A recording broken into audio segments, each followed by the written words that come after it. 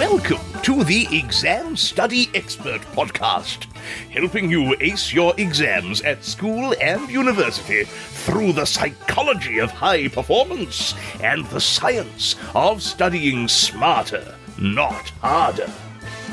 It's my pleasure to introduce your host, the Cambridge-trained memory psychologist and exam success coach, William Wadsworth. Hello, and let me ask you a question to start with. What kind of opinion would you form about a recently graduated academic that described themselves as following? I'm an involuntary swindler whose work doesn't deserve the attention it receives. Would you want such an individual as your professor or a tutor at college? Now, what if I told you that that quote didn't belong to a recent graduate at all, but it was none other than Albert Einstein? True story. That's imposter syndrome for you. If even Albert Einstein can describe himself as an involuntary swindler, what hope do the rest of us have? Imposter syndrome is that unwarranted sense of insecurity that leaves many of us feeling as though we haven't earned or are somehow not worthy of our success. It's a feeling that can be rife in various parts of academic life, perhaps especially in selective or prestigious positions such as elite universities or sought-after grad programs and doctorates. When I arrived at Cambridge University as a freshman student, I saw imposter syndrome all around me. We were even told explicitly by our tutors that they had not made a mistake. We were all absolutely supposed to be there. This wasn't an admissions error. It just goes to show how common that sort of sensation is among inbound students at universities. Apparently, as many as 70% of us can have these sorts of feelings at some point in our life. And minority groups and women being particularly likely to experience these kinds of feelings of self-doubt. As I'm neither a woman nor a minority group, I'm going to be bringing on some other voices later on in the podcast to share their experiences of insecurity and imposter syndrome in academia. And at the end of this episode, I'll summarise a few practical ideas to help you keep imposter syndrome and insecurity at bay in your life. But first, I want to welcome back Professor Mark Durand, an old friend of the podcast, who is a quite brilliant ethnographic researcher and a really inspiring lecturer in the business school at Cambridge. He gave us some excellent advice on applying for business school, both at undergraduate and MBA level, back in episode 34. But I've also had some very candid and open conversations with him about his own experiences with doubt and insecurity as a student, which I want to share with you for the first time today. I think many of us will be able to relate on some level to the feelings you're about to hear him describe about his insecurities, both as a younger student and beyond. Let's start by hearing a little more of his story. As a student, I wasn't particularly promising. I was a good student in primary school, but in secondary school, I fared very poorly. In fact, I was held back for 1 year because I didn't pass a single course that whole year. And then in my final year, before the exams, I was expected to fail and be held back another year. The only reason I didn't fail is because I finally decided to get my act together in about 3 weeks. Went over all the material for the year by locking myself in my room and just getting to work. And I did very, very well on my exams. But it's the only way I got through high school. I then went to another school, and midway through my birthday, I dropped out because I didn't much care for the school, nor what I was learning or meant to learn. And then my parents put me to work in a metal factory, which I did for about 6 months and hated it. And I think only then realized that it was time for me to get my act in gear and move to the UK. Partly because it was the only place I could start over again from scratch, because no one knew me or knew anything about me and my history. And so I went to a really rather unpromising, completely unknown college, which was a college of an American university that happened to be in Berkshire. I ended up doing so well in my first term that people suddenly thought of me as the smart kid, which was a new experience for me, frankly. Wow, cool. And I ended up doing quite well and getting a good degree.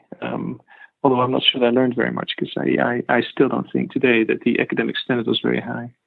Went to America, did a master's, because I really didn't know what else to do. And the woman who went to become my wife went to America, so I simply followed suit. Again, I did very well, but the standard of education, I think, was very poor. It's not a very well-known university at all. And then was invited to start teaching, which I did, and I loved it. And 3 years later, I decided if I want to take this seriously, I need to go and pursue a PhD. And so I applied to a number of schools, one of which was Oxford. And I still don't know how, but I got in. In fact, I don't think I would get in today. I'm sure that's not true. I got in and had to hit the ground running. I'd never done research in my life, and so felt quite intimidated by lots of people that seemed to be a lot more advanced and brighter than I was. And so just worked very, very hard. Something people talk to me about quite a lot at various levels, but I think particularly when they start doing research for themselves, or when they first find themselves in a prestigious institution, like a top university or college, they talk about this imposter syndrome. They feel like they're not worthy, they're not good enough. Any thoughts on that and how to overcome it? That's a great question, eh? I've certainly felt it, still do. I think many of my colleagues do. It's something that, as you know, was first identified by 2 colleagues at Georgia State University, and I think it was 1978, and studied in women and then replicated across men. The idea being that people in often quite high-powered positions feel quite often deeply insecure about their own capabilities, and might often describe their successes just having been lucky to be in the right place at the right time. Yeah. So I'm not sure there is a good strategy that I know of for overcoming it. I'm not sure that's something we want to overcome. I think part of us continues to feed the monster quite deliberately, because we realize that the reason we probably do as well as we do is because we are driven by that insecurity. So I think we live in this perverse relationship, whereby we hate what it is we live with, but we keep feeding it nonetheless, because we know that without it, we might not actually succeed in the same way we have or are, even though we might actually be a lot more content. It's all very strange, but, gosh, I feel it all the time, I don't know. I think what helps me is to have come to a place, or be coming to a place gradually, whereby I have a reasonably good sense of what I want to do and what I think I can do, realizing full well that it's not going to change the world, not going to be particularly profound, but hopefully it will make a difference to some people, and that is okay. And as long as I keep reminding myself of exactly what it is that I think I can do, the skills that I have, and as long as I'm okay in accepting that the impact may be relatively small, so reaching a few people rather than very, very many people, that I think is all right. I mean, I think we all hope to leave something behind, for whatever reason. Sure. To realize that you can actually, and we all can make a positive difference in ways that are very true to who we are. I think that probably took me a long time to figure out what is it to be me, which is probably quite different from the many potential me's that we've pursued throughout our lives, which will have been reflections of other people we've admired or respected, or we think we should be more like.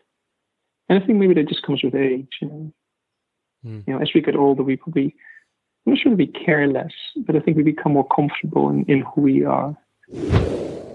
Some really interesting perspectives there, I thought. Being comfortable with who we are. And for Mark, almost this idea of seeing a little insecurity as perhaps being almost a force for good, driving him to achieve more. From my own experience working with students, I definitely say there's a balance to strike, though. A highly complacent student may certainly benefit from a little more of this kind of drive and a bit more, perhaps almost discomfort, to make sure they're continually striving for their best. But absolutely too much insecurity can certainly be unhealthy and become detrimental, in my view. So, as promised, let's also hear from a few additional voices to talk about their experiences of imposter syndrome and to discuss their coping strategies. What you're about to hear is a rebroadcast extract taken from a little segment of episode 17, which was all about what it's like to do a PhD. In that episode, I brought on a range of PhD candidates who were studying at Oxford and Cambridge universities and asked them about their experiences and their tips for anyone aspiring to do a PhD or doctorate. In the extract we're about to hear just now, I invited my guests to talk about their experiences with feeling like they're not good enough or they're not sure whether they've got what it takes. And I asked them to share any advice they had for what works for them for overcoming and dealing with such feelings. You're going to hear in turn from Aled Walker, Kalina Naidu, Christina Courages, and Andrea Di Antonio. Here's Aled to kick things off. Doing research is so bound up with one's personal sense of self-worth and self-esteem because it is so personal, more than almost any other job I could think of, apart from perhaps a professional musician. That when the research is not going so well, and there will be times when it's not going so well, it can have an emotional impact. Just I speak from some experience that it can be very helpful to have emotional stability in the rest of your life while you're doing a PhD, because the PhD provides enough challenges by itself. A lot of students suffer from imposter syndrome, that sense of feeling you're not really good enough to be doing what you're doing. Here's Kalina with some thoughts on how you can cope. Coping with imposter syndrome is a tricky one. It's so ubiquitous at a tertiary level. What's helped me is surrounding myself with grad friends that are going through similar things and don't just talk about the highs of the DPhil, but the lows as well. Even if you can't get that, joining social media groups like something like a meme sharing page full of scientists who make memes about everyday struggles of science really reminds you that all these setbacks don't make you a failure, that it happens to everyone. What also helps is joining societies that involves interacting with people from different academic backgrounds, where your research interests are so different, you can't compare it. And very often you're reminded that the work you're doing is quite interesting, and being able to explain that work to someone who isn't in your field is an achievement in itself. And it's really good for reminding you that you are knowledgeable about something and you do deserve to be here. Other people can do wonders to remind us of our worth and value. Christina recommends recording your successes as another way to get that kind of reminder. It is normal to feel you don't deserve being where you are sometimes. Just don't let that feeling overshadow your work and motivation. When that feeling comes up, I try to rationalize things, recalling what I have achieved so far, the feedback I get from my supervisor and the people working with me. Also, next time you have achieved something, big or small, write it down. Every time you feel as an imposter, read those notes again. It will help you realizing that you truly belong where you are. Andrea looks to those who've been there and done it already for inspiration when the going gets tough. Long periods with limited results is what I struggle the most with my studies. It can be hard to cope and really frustrating. I find it beneficial to discuss how I feel with senior members of the group that have been through the PhD and are now postdocs. Sometimes like hearing that they've been through the same phase and they managed to go through it because eventually they got some results is really helpful. My thanks there to Aled, Kalina, Christina and Andrea. And again, if you want to hear more from them and about their PhD experiences more generally, then head back to episode 17, How to Survive a PhD. Of course, as Mark told us, it's not just PhD candidates that get imposter syndrome. It's something that can bite for any of us, no matter what stage we're at in our studies. So, in this final section of the podcast, I want to build on some of the ideas we've been hearing from all of my guests so far and summarise for you my 5 suggestions for overcoming imposter syndrome and self-doubt when it rears its head in your life. Firstly, accentuate the positive. As Christina said a little earlier, you could keep a praise file, a record of all the nice things people have said about you. You could even incorporate some major achievements. So note down any marks that you're especially proud of if you're a younger student, or if you're an older student sort of at the research level, write down any conferences you've spoken at that you're particularly pleased with, or maybe even any times you've been featured in the news or media for any reason. Look back on your praise file anytime you're doubting your self-worth. Secondly, develop a healthy response to failure and making mistakes. Realise that not every setback is evidence of your incompetence. Sometimes the fault will be due to things in your environment and nothing to do with you at all, such as dodgy lab equipment, an unhelpful supervisor or teacher, or perhaps not having studied a particular precursor to your current course, which puts you on the back foot compared to your classmates. Other times, of course, the responsibility may sit with you. But, as we talked about with renowned mindset scholar Professor Tim Wilson a couple of episodes ago, you do have a choice on how you interpret a failure. Do you see it as evidence that you're incompetent? Or preferably, do you see it as a wake-up call that you might need to change or adjust something about how you approach things to get better results and keep advancing and progressing and improving in future? Building on my last point, thirdly, practice positive self-talk. Remember that nobody belongs here more than you, no matter what you might think. And if you're holding yourself back because you're doubting yourself, you're robbing the world of something that might be able to help other people. One specific idea here, for example, instead of looking around the room and thinking, oh my gosh, everyone else in this environment is brilliant and I'm not, perhaps consider going with, wow, everyone else here is brilliant, and I'm really going to learn a lot from them. It's a subtle difference, but a really powerful shift in mindset that sets you up to take advantage of your situation rather than being intimidated by it. Fourthly, understand that to fake it till you make it is a skill in and of itself, as many high performers understand well. Courage comes from taking action and taking risks. Sometimes you need to be bold and just go ahead and change your behavior first and start taking action, even if it feels uncomfortable at first. And then you can allow your confidence to build and to catch up. The longer you fake it, the more that confidence will grow. Finally, talk about it.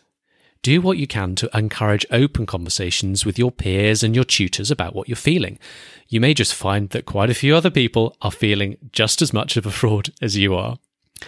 Perhaps a nice way to start those conversations could be by sharing this episode with your peers on your social media channel of choice, or sending the link around some friends via email or WhatsApp. And just before I wrap this episode up, you're always welcome to talk to me too.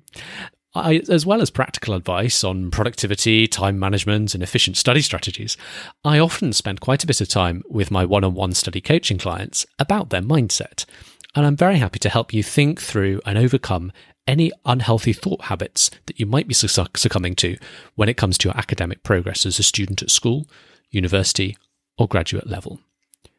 To find out more about doing one-on-one coaching with me, head to examstudyexpert.com/coaching, where you can schedule an introductory chat with me today. That's examstudyexpert.com/coaching. And that concludes this week's episode. Thanks for listening today, and wishing you a safe and productive week in your studies.